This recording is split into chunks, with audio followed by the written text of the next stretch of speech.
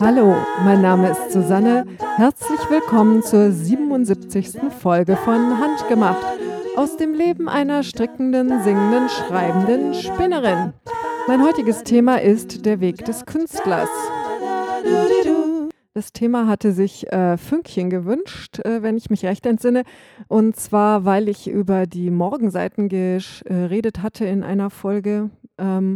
Das gehört zu diesem ganzen Ding dazu.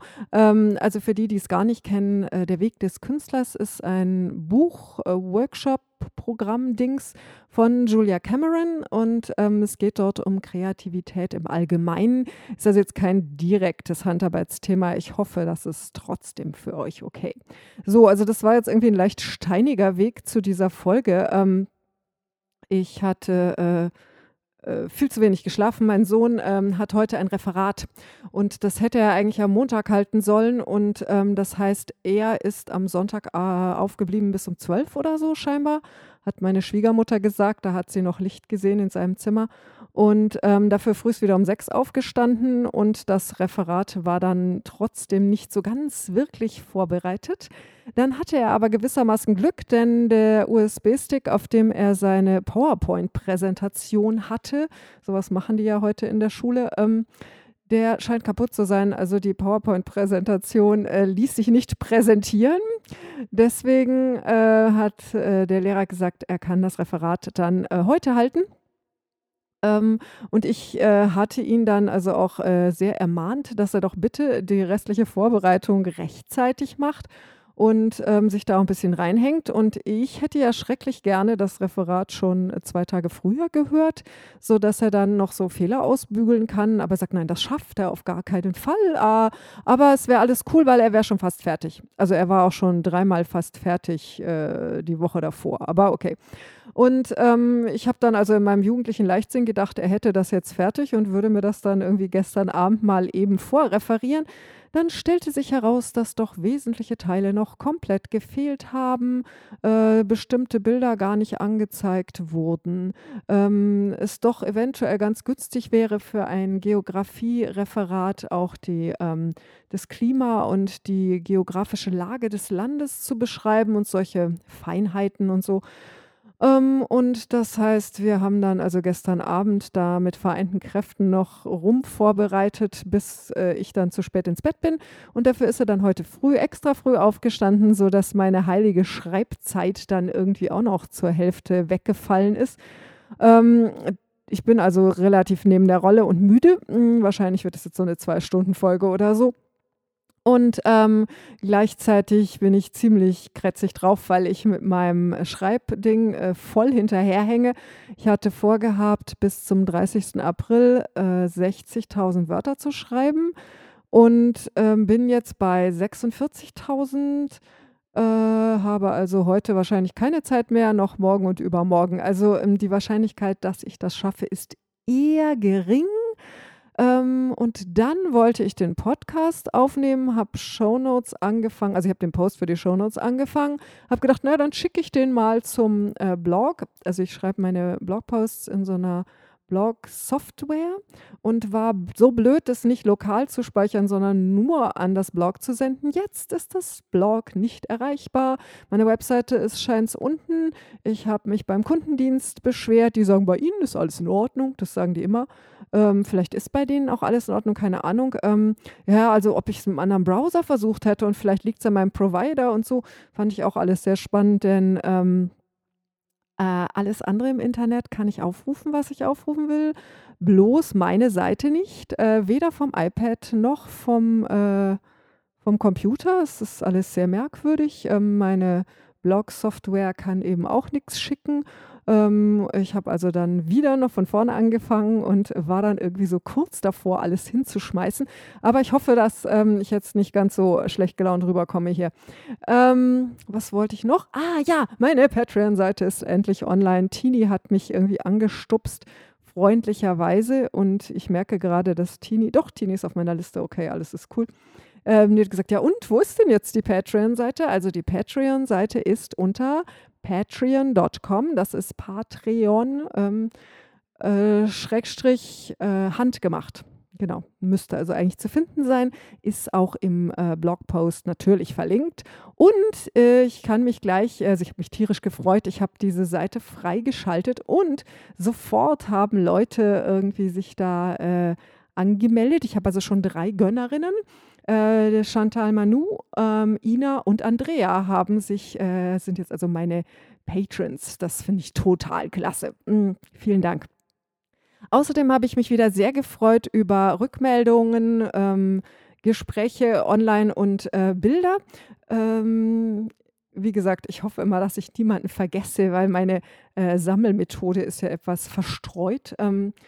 Schlumpfine hat sich gemeldet auf Reverie, die hat das beim Kaffeetrinken gehört. Tini hört das immer beim Autofahren, auch auf Reverie. Jerina hat sich sowohl auf Reverie als auch auf Instagram gemeldet und hat dabei gesponnen und Wolle gewickelt. Iki Tebi hat sich auf Instagram gemeldet, war auf dem Weg zur Schule. Also Podcast hören unterwegs ist ein echtes Thema, das mache ich ja auch gerne. Dann habe ich Emils Haus, die hatte Umzugschaos bei der Arbeit, hat dabei den Podcast gehört. Theo Fehn hat gesponnen dabei. Steve Skleifleierin hat gestrickt. Nine Sternchen hat auch gesponnen, also Podcasts beim Spinnen ist auch super. Henriette hat Geburtstagsgeschenke verpackt für ihr 6-jähriges Kind. Heike hat wieder auf die Tram gewartet und hat mir dieses Mal ein Foto von der anderen Seite gezeigt, im Hellen. Und jetzt kocht sie auch noch, stand wieder im Stau und sagt, das ist dann so regelrecht surreal. Sie hat, während sie mit dem Auto im Stau stand, gehört, wie ich gesagt habe, dass sie beim letzten Mal, als sie den Podcast gehört hat, im Stau gestanden hat. Also ich glaube, meine Liebe, du musst mal überlegen, wie du das mit deinem Arbeitsweg da handhabst. Das kann ja irgendwie nicht so gut sein, immer diese Stausteherei. Selbst wenn man dabei nette Podcasts hören kann. Ja, also vielen Dank. Da könnt ihr gerne weitermachen. Und ich habe mir ja jetzt ein Hashtag überlegt für diese Bilder und Twitter-Dinger und so. Und zwar ist das Handgemacht Podcast. Weil ich meine, handgemacht ist ja irgendwie ein blöder Hashtag. Da fällt ja doch sehr vieles drunter. Das war ja auch ein bisschen der Grund, dass mein Podcast so heißt. Gut, dann fange ich mal mit der recht kurzen Liste an dessen, was ich geschafft habe. Ich muss zu meiner Entschuldigung sagen, dass wir hatten ein ganzes Wochenende hier Proben und so. Das lief sogar relativ gut. Ich bin also jetzt fast zuversichtlich für den Auftritt. Ich habe in den Ferien, auch in der 2. Woche, absolut überhaupt gar nichts geschafft. Das ärgert mich maßlos. Ich kann gar nicht sagen, wie sehr mich das ärgert, aber das ist ein bisschen so wie mit meinem Sohn und dem Referat, nicht wahr? Der ärgert sich auch sehr. Es sind Tränen ausgebrochen, hat sich auch bei mir schon 50 Mal entschuldigt. Und wir wissen alle, was beim nächsten Mal passiert, wenn er ein Referat vorbereitet. Genau. So ist das bei mir wohl auch, wobei ich hoffe immer noch, dass ich mich verbessere. Massiv. Und irgendwann habe ich dann vielleicht auch nicht mehr ganz so viel um die Ohren, wobei, ja, wahrscheinlich doch nicht, kennen wir ja. Also, ich habe gestrickt. Ich habe die Peachy Miss Winkle so gut wie fertig. Das ist dieses Miss Winkle-Tuch eben von Martina Behm. Aus Wollmeise, Pfirsichkern heißt es, aber das war so eine Fehlfarbengeschichte. Und das gefällt mir sehr, sehr gut. Das habe ich versucht, mir etwas einzuteilen und habe es nur vom Fernseher gestrickt. Jetzt bin ich an dem Punkt, wo nur noch sehr wenig Garn übrig ist und ich nicht genau weiß, ob ich jetzt noch einen Mustersatz stricken kann oder nicht. Aber da war ich jetzt irgendwie vielleicht ganz schlau, hoffe ich. Ich habe am Ende des letzten Mustersatzes nämlich eine Rettungsleine eingezogen. Stricke jetzt einfach weiter, schau, wie weit ich komme. Wenn das Garn reicht bis zum Abketten nach dem nächsten Rapport, dann stricke ich noch einen und wenn nicht, dann ribbel ich einfach zurück bis da, wo diese Lebenslinie da drin ist, dann ist da auch nicht groß was verloren.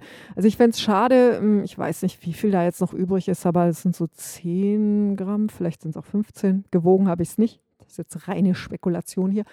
Das wäre schade, wenn das bisschen Garn übrig bleibt, aber weil ich kann auch schlecht einfach mittendrin aufhören, meine ich. Anfangen kann man auch schlecht mittendrin, ist ja immer ein bisschen dumm.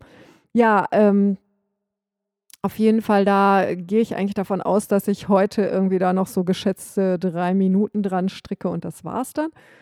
Die, Doppelstrick-Topflappen, die sitzen sehr gemütlich in ihrem Strickbeutel, da habe ich gar nichts gemacht.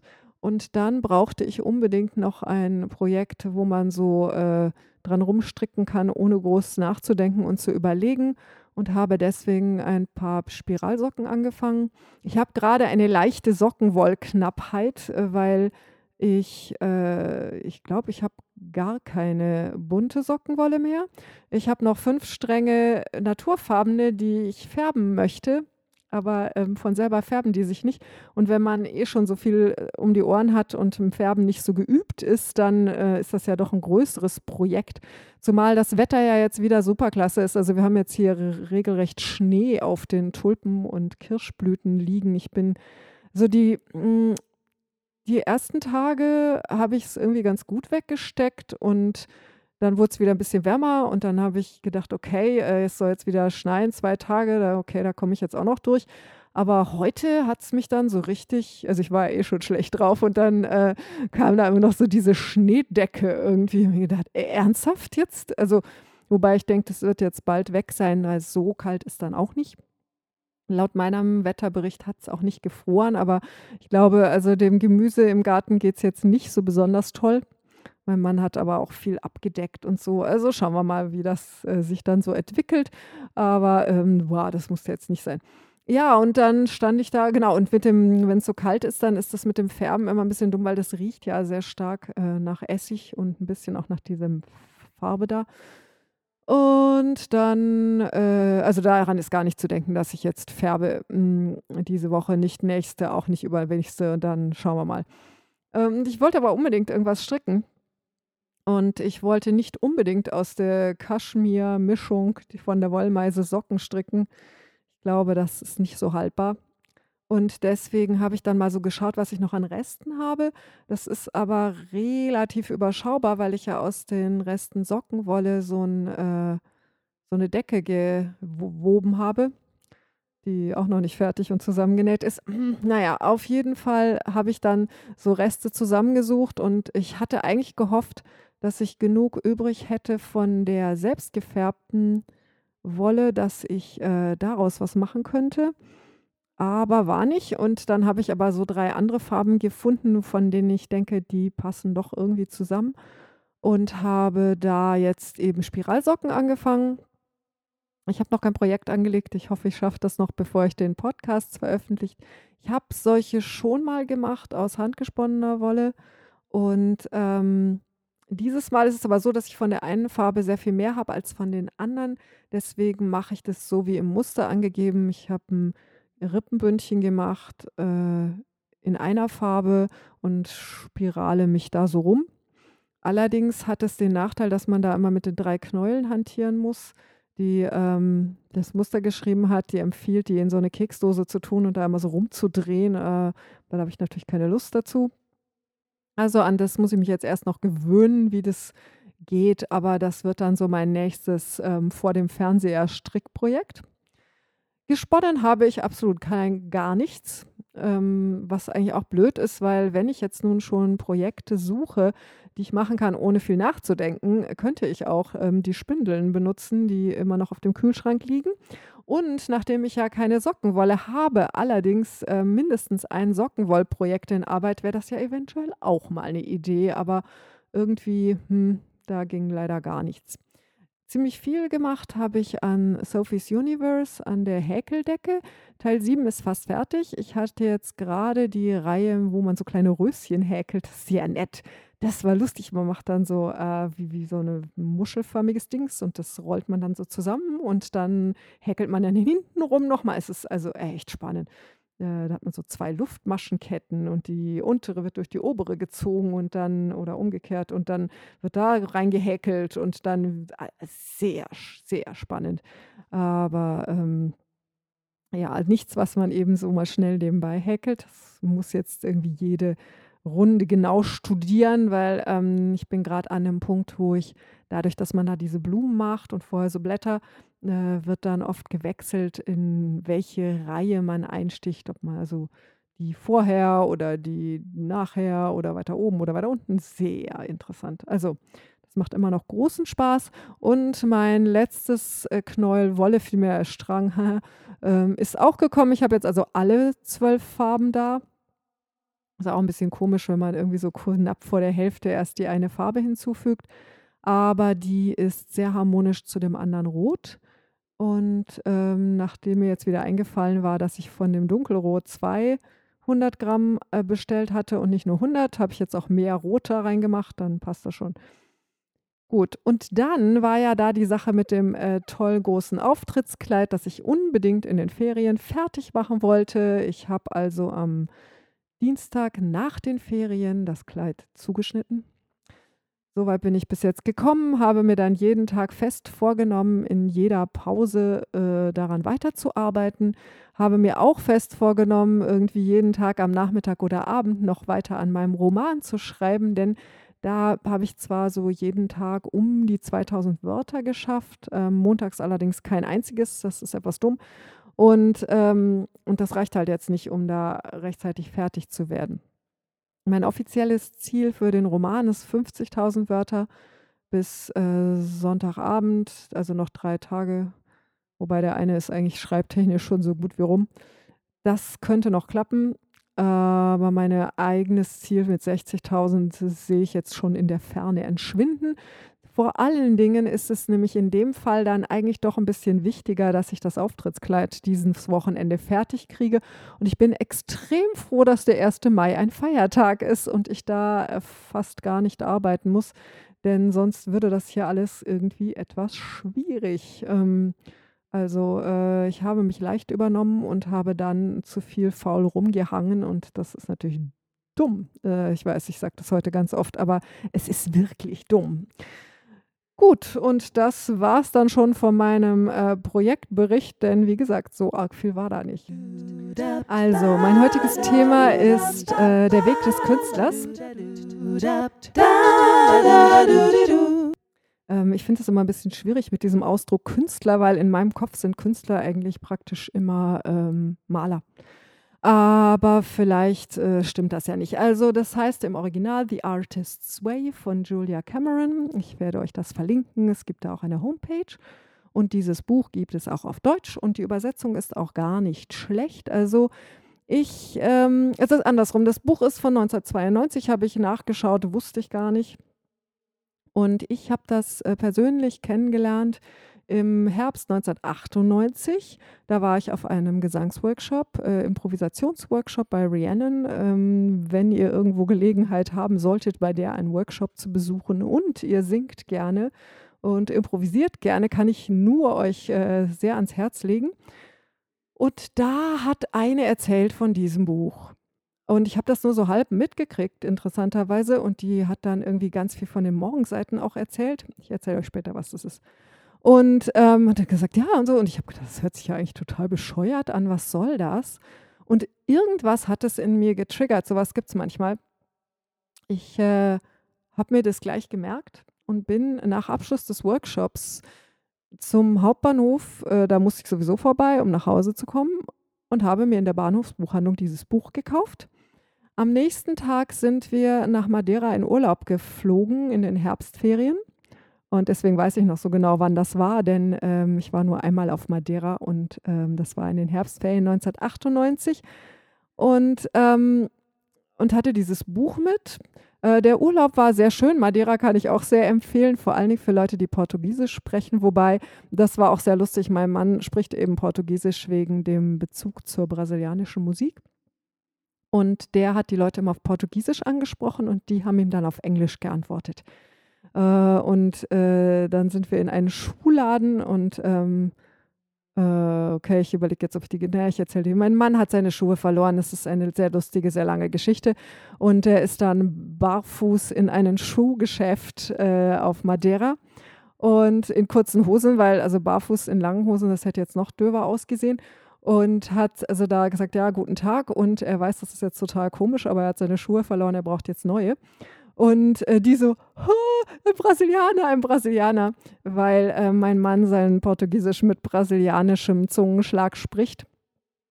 Und das fanden die alles sehr lustig. Und der sah natürlich mit seiner kurzen Hose da auch sehr brasilianisch aus. Ist übrigens tatsächlich so, die Brasilianer, die ich so getroffen habe, die meisten, so unterwegs, sind tatsächlich in kurzen Hosen und Flipflops unterwegs gewesen. Das war so wie die Uniform dort.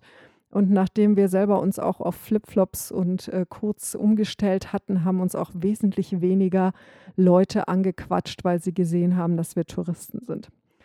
Genau, da waren wir also auf Madeira in Urlaub. Das war, wie gesagt, ein sehr schöner Urlaub, auch wenn ich am ersten Abend mit dem Fuß umgeknickt bin und hatte dann eine Bänderdehnung, die mich den gesamten Winter begleitet hat. Da musste ich noch mit dem Auto zum Unterrichten fahren und es war glücklicherweise der linke Fuß mit der Bänderdehnung, aber ich hatte dann so eine Schiene, damit der nicht zur falschen Seite knickt, und mit der Schiene bei Glatteis Autofahren und die Kupplung treten war auch sehr lustig.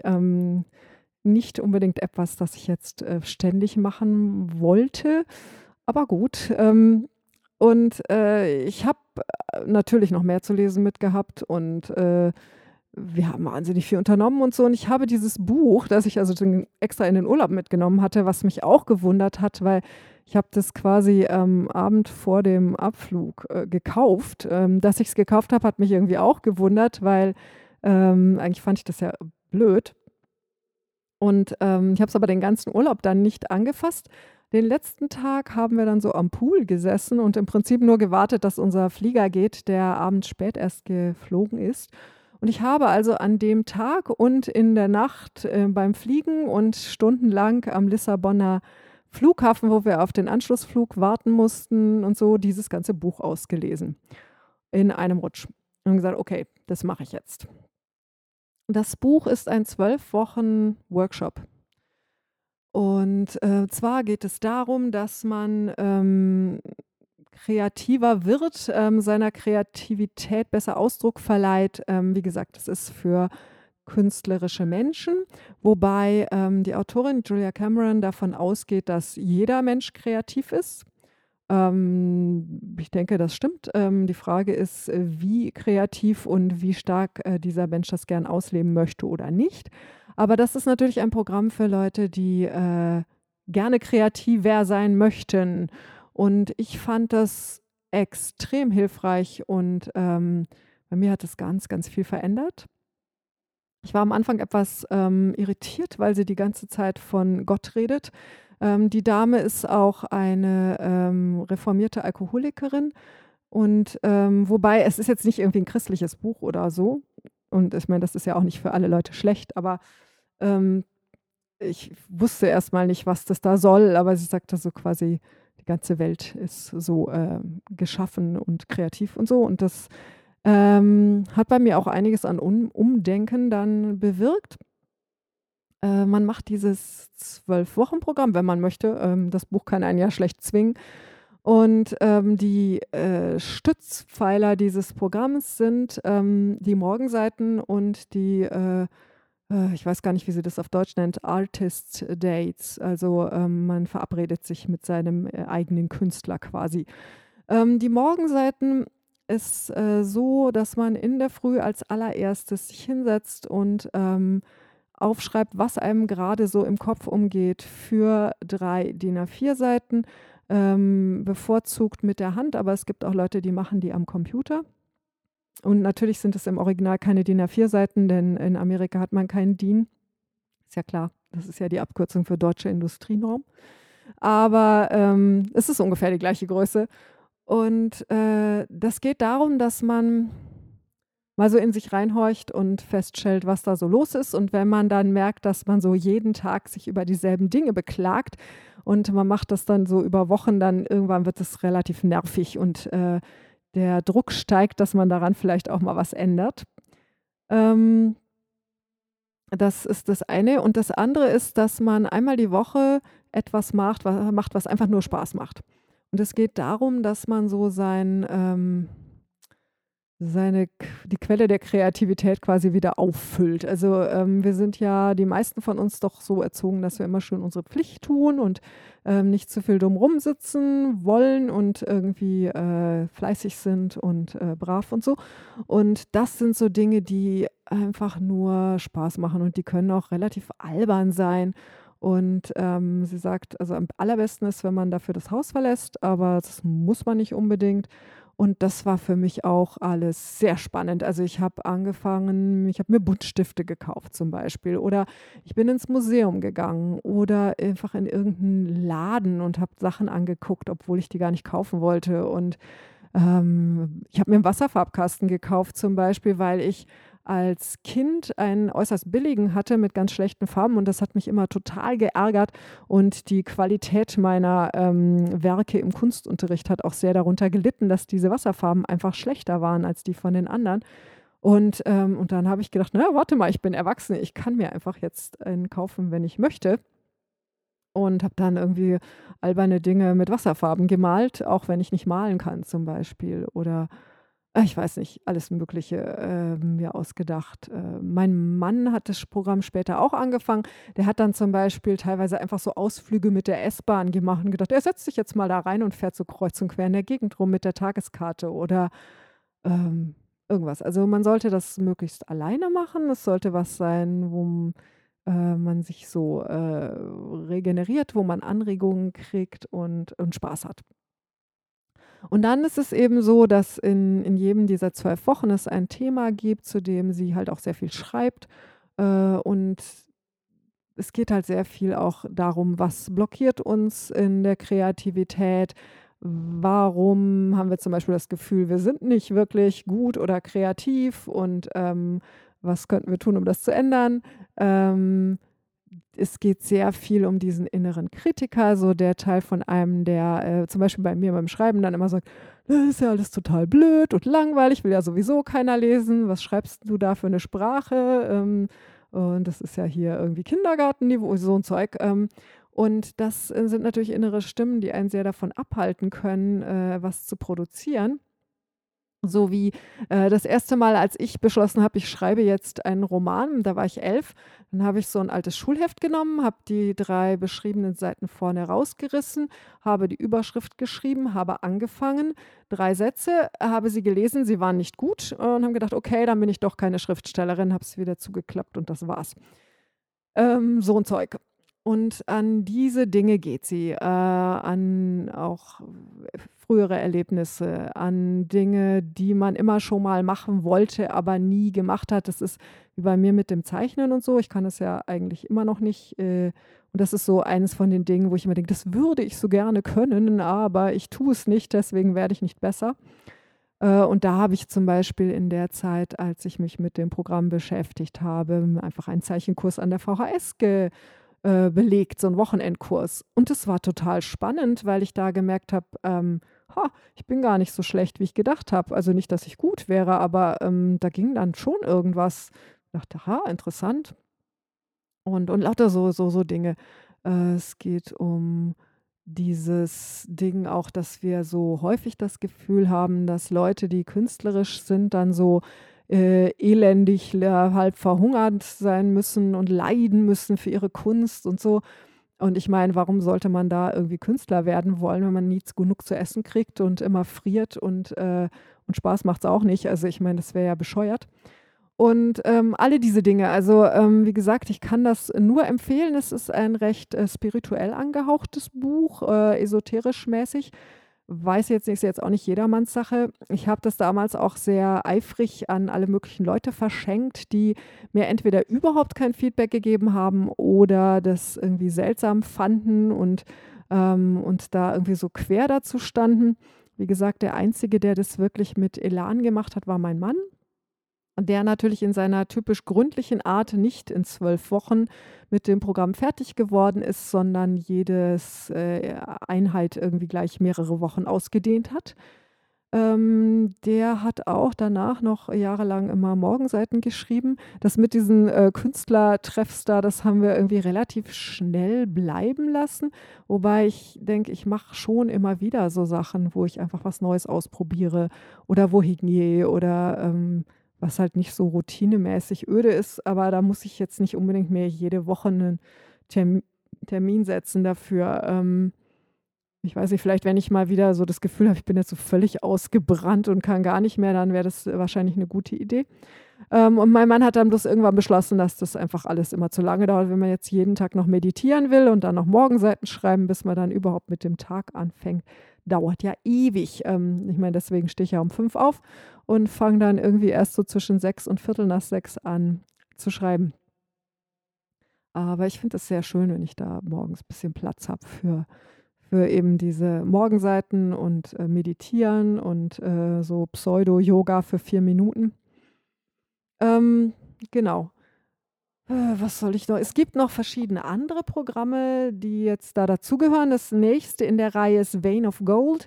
Das fand ich auch äußerst spannend. Ich habe auch versucht, das zu machen, aber das ist ein Megaprogramm. Also, da ist zum Beispiel die Aufgabe für die eine Woche ist, dass man, so seine ganze Lebensgeschichte aufschreibt, unter einem bestimmten Aspekt und so.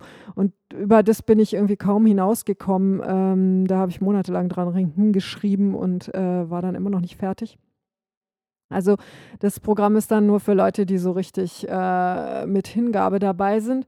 Das hat sie dann selber auch gemerkt, dass das ein bisschen heftig ist und hat dann gibt's noch einen weiteren Teil, „Walking in this World". Das ist für die Leute, die also mit ihrer Kreativität schon im Reinen sind, die dann noch so dieses alltäglich Pragmatische dazu haben wollen. Es gibt etwas über das Verhältnis zu Geld. Es gibt, was gibt's das Neueste, was jetzt zuletzt rausgekommen ist, ist über, The Artist's Way, so, für Leute in Rente. Das gibt auch eins für, das Leben mit Kindern. Das fand ich eigentlich ganz gut. Das habe ich aber erst vor ein paar Jahren gekauft und da war mein Sohn eigentlich schon zu alt. Also, das, glaube ich, funktioniert am besten, wenn man so kleinere Kinder hat, Kindergarten oder Grundschulalter. Also, auf jeden Fall hat sie da noch mehrere Sachen. Also, die Dame ist ja Schriftstellerin, aber die ist, glaube ich, wirklich vor allen Dingen durch dieses Buch und Konzept bekannt und weniger durch, die, fiktionalen Werke, die sie geschrieben hat. Aber, also, ich fand das, wie gesagt, sehr spannend und, ziemlich gut und kann mir auch vorstellen, dass, auch wenn man es nur liest oder nur einen Teil des Programms macht, das schon auch so ein Umdenken bewirken kann. Ähm und wie gesagt, bei mir ist da viel rausgekommen, auch wie, so dieses subtile, Niedermachen, was in meiner Jugend, glaube ich, echt noch verbreiteter war als heutzutage. Mein Mann empfindet es auch so, aber ich habe auch Leute gefunden in unserem Alter, die sagen: „Nö, bei uns gab es das gar nicht." So auch dieses Gefühl, dass, künstlerisch sein oder kreativ etwas ist, was ja irgendwie so ganz nett ist nach Feierabend, wenn man noch 'n bisschen Zeit hat, aber nix, wo man jetzt irgendwie Geld damit verdienen kann oder so jeden Tag. Also, andere Dinge sind ja eigentlich wichtiger im Leben als dieses frivole Rumgedingste da. Und, das ist auch so 'ne Sache, die da kämpfe ich immer noch damit, dass ich in meinem Leben den Platz finde, so wie Dinge wie meine Mutter dann sagte, als ich mir ein neues Klavier kaufte, weil ich hatte ein wirklich scheußliches, nicht gut klingendes, 70er Jahre Kleinklavier in Nussbaum. Und das war halt hier so mein Arbeitsgerät. Und, da sagte meine Mutter: „Ja, aber wenn du dir jetzt 'n neues Klavier kaufst, dann zahlen dir deine Schüler trotzdem nicht mehr."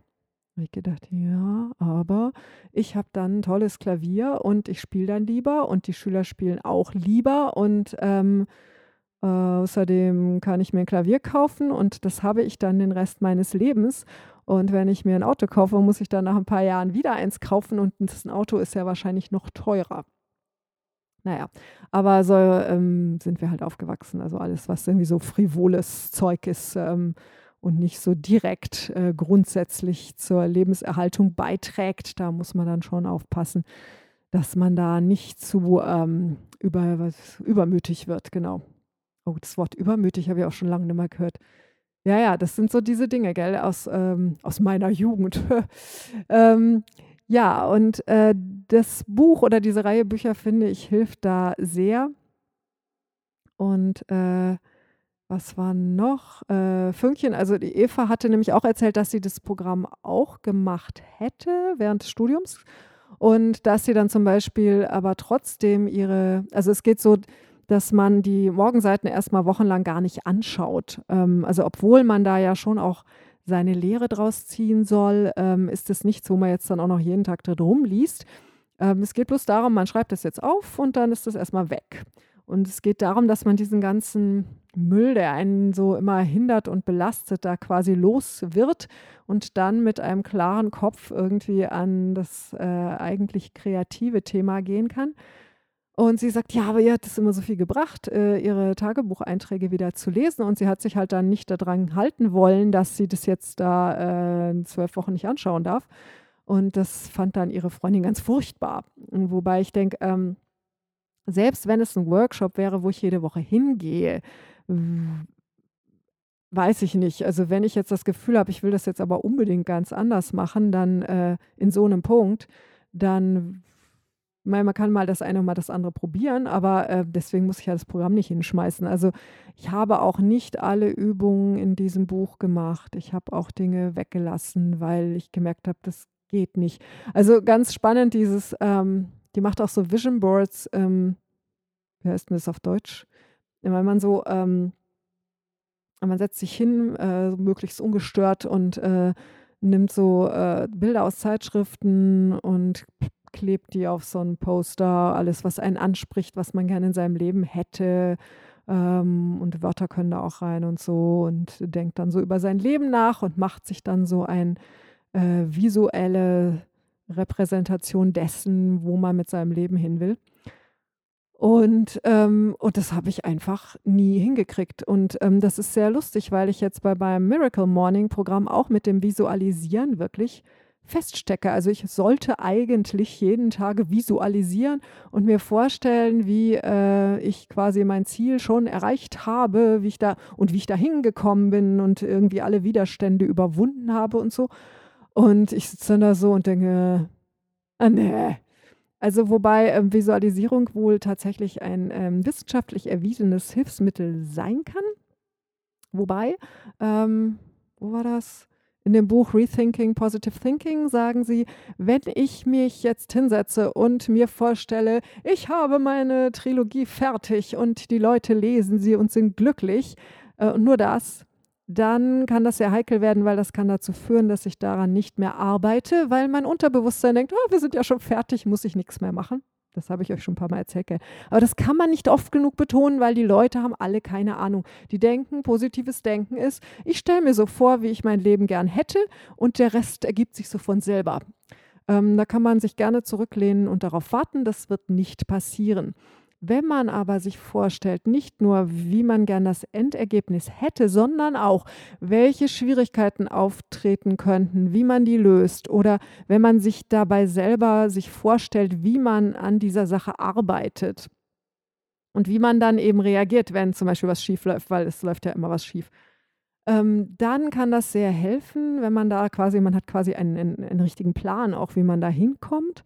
Und, wenn man dann nicht nur denkt: „Oh, es wird immer alles glatt gehen." Also, das, haben ja viele Leute, dass sie sagen: „Ja, und ich gehe dann zu der Party und es wird bestimmt total toll und die Leute sind alle ganz nett" und so. Und, mein Mann und ich inzwischen auch sind eher so die Leute, die sagen: Ja, und dann komme ich da hin und dann ist wahrscheinlich regnet's und, die S-Bahn hat Verspätung und dann kenne ich da keinen und das ist irgendwie doof und dann sind die alle irgendwie komisch und dann weiß ich auch nicht ähm und dann sagen die alle: „Wenn du immer so negativ bist, dann kann das ja gar nicht schön werden."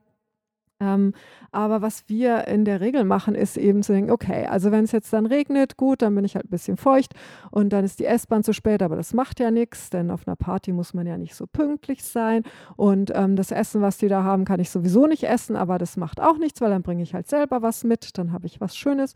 Und dann denke ich: „Na ja, wahrscheinlich sind die Leute jetzt so aufregend auch nicht, Aber wenn jetzt die alle total blöd sind, dann suche ich mir vielleicht, jemanden dort, den ich doch nett finde. Und auch wenn ich dann nicht so riesig tolle Gespräche führe, dann trinke ich einfach 'n nettes Bier und das ist dann auch okay.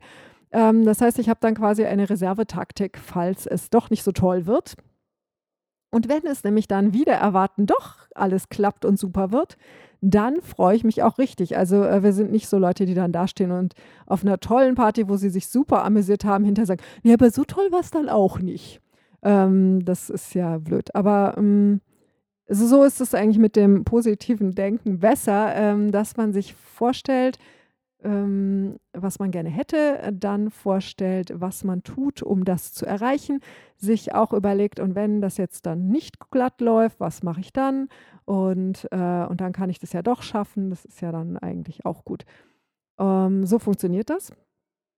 Aber wie gesagt, auch wenn ich mir all diese Dinge wunderbar vorstellen kann, bin ich irgendwie im Visualisieren schlecht. Allerdings, ist es auch so 'n Typding, glaube ich. Wir haben da im The Yurt Forum auch schon häufiger drüber geredet. Es gibt doch Leute, die, wenn sie ein Buch lesen, sich, den Inhalt dieses Buches vorstellen wie ein Film. Zu diesen Leuten gehöre ich überhaupt nicht. Nicht, dass ich jetzt gar keine Vorstellung hätte. Also, wenn ich jetzt innehalten will und mir da diese Räume, Personen, Häuser und Dinger vorstellen wollte, könnte ich das wunderbar. Also, mein räumliches und, visuelles Vorstellungsvermögen ist jetzt relativ gut eigentlich.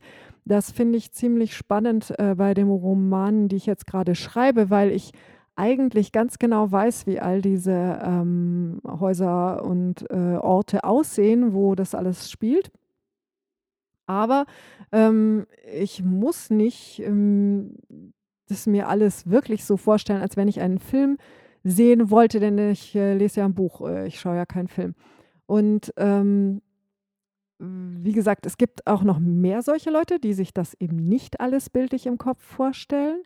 Allerdings scheint das, insgesamt dann doch eher ungewöhnlich zu sein. Und ich habe den Eindruck bekommen, dass das sehr häufig Leute sind, die, schlecht sehen. Ich bin ja super kurzsichtig, allerdings war ich das als Kind nicht. Ich habe meine erste Brille mit 12 gekriegt, hätte wahrscheinlich mit 11 schon eine gebraucht, aber, also, ich bin erst zum Augenarzt, als ich die Leute, auf der gegenüberliegenden Straßenseite nicht mehr erkannt habe. Ich muss aber dazu sagen, dass das eine vierspurige Straße war. Also, weiß ich jetzt nicht, ob das irgendwie zusammenhängt oder nicht. Auf jeden Fall, ich finde das eher, fast störend, wenn ich mir jetzt, da Bilder auch noch denken soll beim Lesen, weil für mich ist das mit den Wörtern zum Gehirn irgendwie unmittelbarer, ohne die Bilder dazwischen. Ich, äh Ich merke auch, dass ich oft gar nicht so gerne Filme schaue, weil man da so an die Hand genommen wird und, grade bei so modernen, Dingern, also die jetzt neuere Filme, habe ich das Gefühl, wird der Blick ganz stark gelenkt, wo man hinschauen soll und wo nicht. Und, das finde ich dann teilweise auch schon, fast langweilig. Mein Lieblingsbeispiel ist immer Battlestar Galactica, was ja eigentlich 'ne super Serie war, also die neue. Aber, da gab's erstens einen Punkt, wo immer alles noch schrecklicher wurde und alle haben am Schluss immer geblutet und so. Und dann habe ich das Gefühl gehabt, na ja, also, soll ich jetzt echt da noch mitbibbern, ob da noch jemand stirbt, weil ihr bringt sowieso jemanden um und ich habe da jetzt keinen Bock mehr, war das eine. Und das andere war, so 'ne Szene, also, als wir das geschaut haben, mein Mann und ich, habe ich erst, angefangen, so über, Strukturen von Geschichten nachzudenken und, habe dann, weil mir halt leicht langweilig war, weil das zwar eigentlich theoretisch eine sehr spannende Serie ist, aber praktisch dann doch nicht mehr, weil es war immer so: „Oh Gott, es geht um Leben und Tod." Und ich meine, so 'ne, Aufregung, die kann man ja dann auch nur so begrenzte Zeit aushalten. Ähm und da habe ich dann mir das angeguckt und habe gedacht: „Okay, wie geht jetzt diese Geschichte weiter? Warum machen die das so, wie die das machen?" Wobei natürlich in gewisser Weise da die Serie schon verloren hat, mich, weil ich da so denke. Aber das ist so 'n bisschen auch so dieses, Schriftsteller-Berufsrisiko, dass man anfängt, darüber nachzudenken, wie das alles gemacht ist.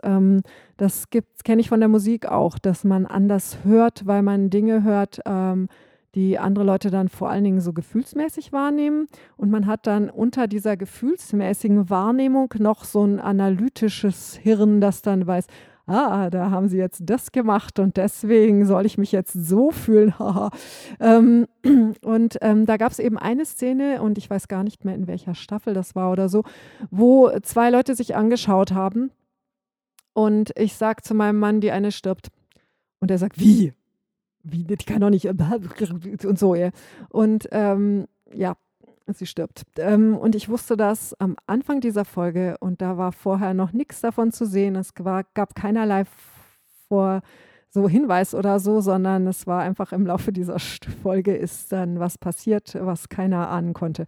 Und, das ist dann so 'n Beispiel für mich, wo halt, quasi hm, da wird dann schon so Vorahnung produziert durch das, wie diese Szene vorher, gefilmt ist. Und da wird eben, wie gesagt, der Blick also, es gibt ja auch so diese künstlerischen Filme, die mein Mann immer so gerne schaut, das ist dann wieder auch nix für mich. Da bin ich relativ kulturbanausisch. Und da gibt es dann so ganz lange Einstellungen und ganz weite Dinger, wo man dann einfach so rumschauen kann, was da so alles ist. Und heutzutage macht das ja eigentlich fast niemand mehr, glaube ich, sondern es geht ja mehr da man weiß immer genau, was wichtig und was unwichtig ist. Wenn man das nicht weiß, dann Moment, dann, wenn man das nicht weiß, dann ist man ja schon regelrecht irritiert. Wie ich letztens einen Tweet, gelesen habe, wo, eine geschrieben hat, und ich weiß leider nicht mehr, wo das war, dass bei einer Liebesfilm irgendwie so ein Laster durchs Bild gefahren ist und sie den ganzen Film darauf gewartet hat, dass dieser Laster jetzt irgendwie noch mal wichtig wird. Und so funktioniert das halt mit der Symbolsprache in den Medien. Wie kam ich da jetzt drauf? Keine Ahnung. Auf jeden Fall, so Zeug. Ja, okay, jetzt habe ich ein echtes Problem, den Bogen wieder zurückzuschlagen. Also, wenn ihr Leute seid, die stärker tiefer in ihre Kreativität reingehen wollen, dann kann ich, dieses Buch „Der Weg des Künstlers“ nur schwer empfehlen. Man braucht schon ein bisschen Zeit und Raum dafür. Also, ich würde das jetzt nicht gerade anfangen in meiner Situation momentan mit, „Oh Gott, nächste Woche Auftritt und, will Roman fertig schreiben und alles.“ Das ist ein bisschen viel und das ist halt auch wie viele solche, psychischen und spirituellen Dinge, das, tritt schon auch Zeug los. Was aber auch, man muss ja nicht so ganz in die Tiefe gehen. Also, ich denke, das kann man ja selber auch ein bisschen, bestimmen, wie weit man da reingeht und nicht. Ich bin immer so ein bisschen zwiespältig mit dem Thema Kreativität und Handarbeiten, weil ich nie so richtig weiß, wie kreativ jetzt das Handarbeiten an sich ist. Also, wenn ich jetzt zum Beispiel dieses Kleid nähe nach dem Schnitt, selbst wenn ich das Kleid und den Schnitt verändert habe und es dann hinterher doch durchaus anders ausschaut als das Modell, was die Grundlage war, habe ich nicht das Gefühl, dass es wirklich schöpferisch kreativ ist. Wobei unkreativ ist es auch nicht. Das ist halt irgendwie so was dazwischen. Wenn ich jetzt mir irgendwie eine Geschichte ausdenke von vorne bis hinten oder ich schreibe einen Song, habe ich das Gefühl, bin ich schon ziemlich kreativ. Wenn ich was auch nachspiele oder vortrage von jemand anderem, dann habe ich das Gefühl, das ist nicht ganz so kreativ. Also, in meinem Kopf gibt es da schon eine Hierarchie. Andere Leute sehen das nicht so. Die, Julia Cameron selber, stellt es auch relativ gleich. Also, ob ich jetzt, Brot backe, Blümchen arrangiere oder eine Symphonie schreibe, ist für sie prinzipiell das Gleiche. Was ich auch glaube, es ist alles kreativ, aber ich glaube trotzdem, dass Blümchen arrangieren vielleicht ein bisschen weniger kreative Energie kostet als Symphonie schreiben. Nur so ein bisschen.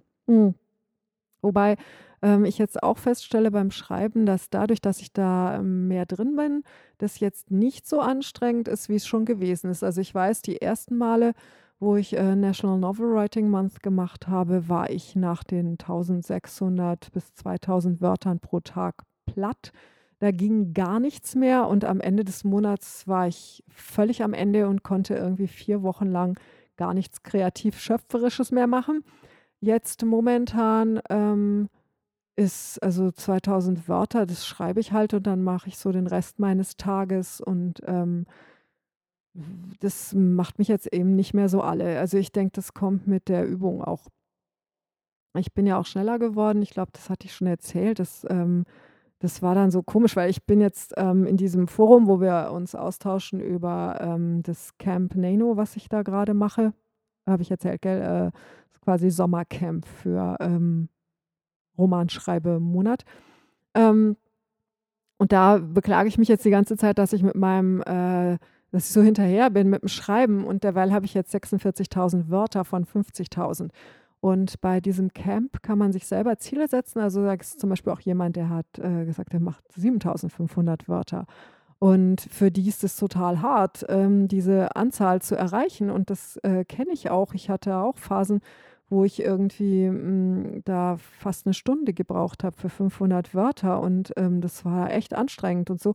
Und jetzt sitze ich da und bin irgendwie schlecht gelaunt, wenn ich nicht in der Stunde 2.500 Wörter da runterschreibe und es dann nicht fließt und ich das Gefühl habe: „Oh, ist das jetzt irgendwie lahmarschig hier?“ Und dann habe ich hinterher gucke ich auf meinen, ich habe so einen komischen Timer jetzt, der mir immer gleich sagt, wie viel Wörter pro Stunde ich schreibe, wobei ich, echt eine kurze Aufmerksamkeitsspanne habe und, selten länger als 20 Minuten am Stück schreibe, bevor ich wieder irgendwie auf die Toilette gehe oder mir was zu trinken hole oder irgendwie Löcher in die Luft gucke. Und da hatte ich dann das Gefühl: „Boah, es ist langsam, da geht überhaupt nichts voran.“ Und dann waren das immer noch 2.000 oder 1.500 Wörter, pro Stunde und ich meine, da kann man ja echt nicht meckern. Ähm, und das ist auch der Grund, warum mich das so ärgert, dass ich da meinen Schnitt nicht schaffe, weil, ich hätte dafür am Tag, 'n bisschen mehr als eine Stunde hätte ich, gebraucht. Und ich meine, das muss ja wohl zu machen sein, wenn man, frei hat und, früh aufsteht extra, dass man da noch Zeit hat und so, dass man da vielleicht ein bisschen mehr als eine Stunde reinsteckt, aber nun gut. Hat nicht geklappt. Ich hoffe, beim nächsten Mal besser zu machen. Genau, mein Sohn kriegt übrigens heute eine Strafaufgabe von mir. Er muss mir irgendwie 3 Seiten schreiben darüber, was er bei seinem Referatsvorbereitung, dieses Mal falsch gemacht hat, wie er das dann bitte nächstes Mal besser machen kann. Und ich hätte gerne eine Liste von allen Schritten, wie man ein Referat anständig vorbereitet, inklusive Schätzung, wie lang jeder dieser Schritte dauert. Und das hoffe ich, nehmen wir dann so als, für die nächste Referatsvorbereitung ein bisschen zur Planung her. Und ich hoffe, dass er das dann auch, jetzt hinkriegt zu schreiben. Wobei, ich werde einfach sagen, er darf die nächste Folge Doctor Who erst schauen, wenn er das fertig hat. Und, dann nehmen wir dieses Dokument und das nächste Mal, wenn er ein Referat vorbereitet, dann darf er sich dann daran halten und dann schauen wir mal, was da noch gefehlt hat und, wie viel Zeit es dann wirklich gedauert hat, von wegen: „Ich bin schon fast fertig, ich muss nur noch ein paar Bilder einfügen.“ Also, ich bin schon fast fertig, dauert ungefähr 3 Stunden dann, bis es fertig ist. Und das ist dann auch nicht gut fertig, das ist dann nur so gerade eben, ja, er kann es irgendwie halten und kriegt keine 6 fertig. Gut, aber ich meine, wie gesagt, ich kann mich da auch an die eigene Nase fassen, von wegen des Auftrittskleides. Das ist ja auch ist schon fast fertig. Nein, ist es nicht. Ich habe es nur zugeschnitten. Ich habe dann heute oder morgen die nette Aufgabe, als Nächstes die Abnäher durchzupausen. Das ist, eine meiner echten Lieblingsaufgaben, genauso wie das Zuschneiden, wobei, da hatte ich zum Beispiel geschätzt, dass das ungefähr eine halbe bis eine ganze Stunde dauert. Es sind irgendwie nur 4 Teile, das ist total easy. Ich habe für das Zuschneiden des Kleides über eine Stunde gebraucht, fast anderthalb. Ich hatte eigentlich gedacht, ich könnte an dem Tag noch anfangen zu nähen. Ja, Pustekuchen. Ich habe noch nicht mal die Markierungen für die Abnäher durchgepaust. Und ich habe aber jetzt festgestellt, dass für die meisten Stoffe, die ich, verwende, tatsächlich für das, Schnittanzeichnen und so ein weicher Bleistift ein sehr viel besseres Werkzeug ist als alle, komischen Schneiderstifte, die ich mir je zugelegt habe. Also die Schneiderkreide von früher, die finde ich immer sehr unpräzise. Ich habe auch so Kreidestifte, die sind etwas besser. Dann habe ich mir so 'n Filzer gekauft, den fand ich gar nicht schlecht. Allerdings auf dem letzten Stoff, den ich hatte, ist diese Markierung irgendwie nach 'ner halben Stunde verblasst. Ist ja schön, wenn da keine bleibenden Flecken drin bleiben, aber, Das war dann 'n bisschen dumm, wenn man so wie ich in kleinen Schritten näht und dann so jeden Tag 'n Stück weiter. Und jetzt habe ich halt, mich daran erinnert, dass die, Amanda Soul mal irgendwas von mit weichem Bleistift und so, habe ich gedacht: „Ah, das mache ich jetzt. Ich nehme jetzt 'n Bleistift." Und das ist total klasse. Also, der Stoff, den ich habe, hat zwar 'nen braunen Grund, aber der ist, gedruckt bloß. Das heißt, die linke Seite hat eigentlich weiße Fäden, die bedruckt sind. Und darauf sieht man den Bleistift ziemlich gut. Und dadurch, dass man den natürlich schön anspitzen kann, sind die Striche auch recht, klar zu sehen und, es ist, dunkel genug und der weiche Bleistift, der zeichnet da auch gut drauf, weil dadurch, dass der weich ist, gibt der ja quasi mehr Graphit ab. Genau, also das war jetzt etwas, super konzise wie üblich. Dann mache ich hier erst mal Schluss und verbleibe dann wie immer. Ihr könnt also die Shownotes finden zu diesem, Podcast auf creativemother.de. Wenn ihr dies hört, ist die Seite wieder erreichbar, garantiert, denn sonst könnt ihr das nicht hören. Ihr könnt mich erreichen per E-Mail unter susanne@creativemother.de. Das ist auch meine PayPal-E-Mail-Adresse, falls ihr da, spenden möchtet. Meine Patreon-Seite ist, patreon.com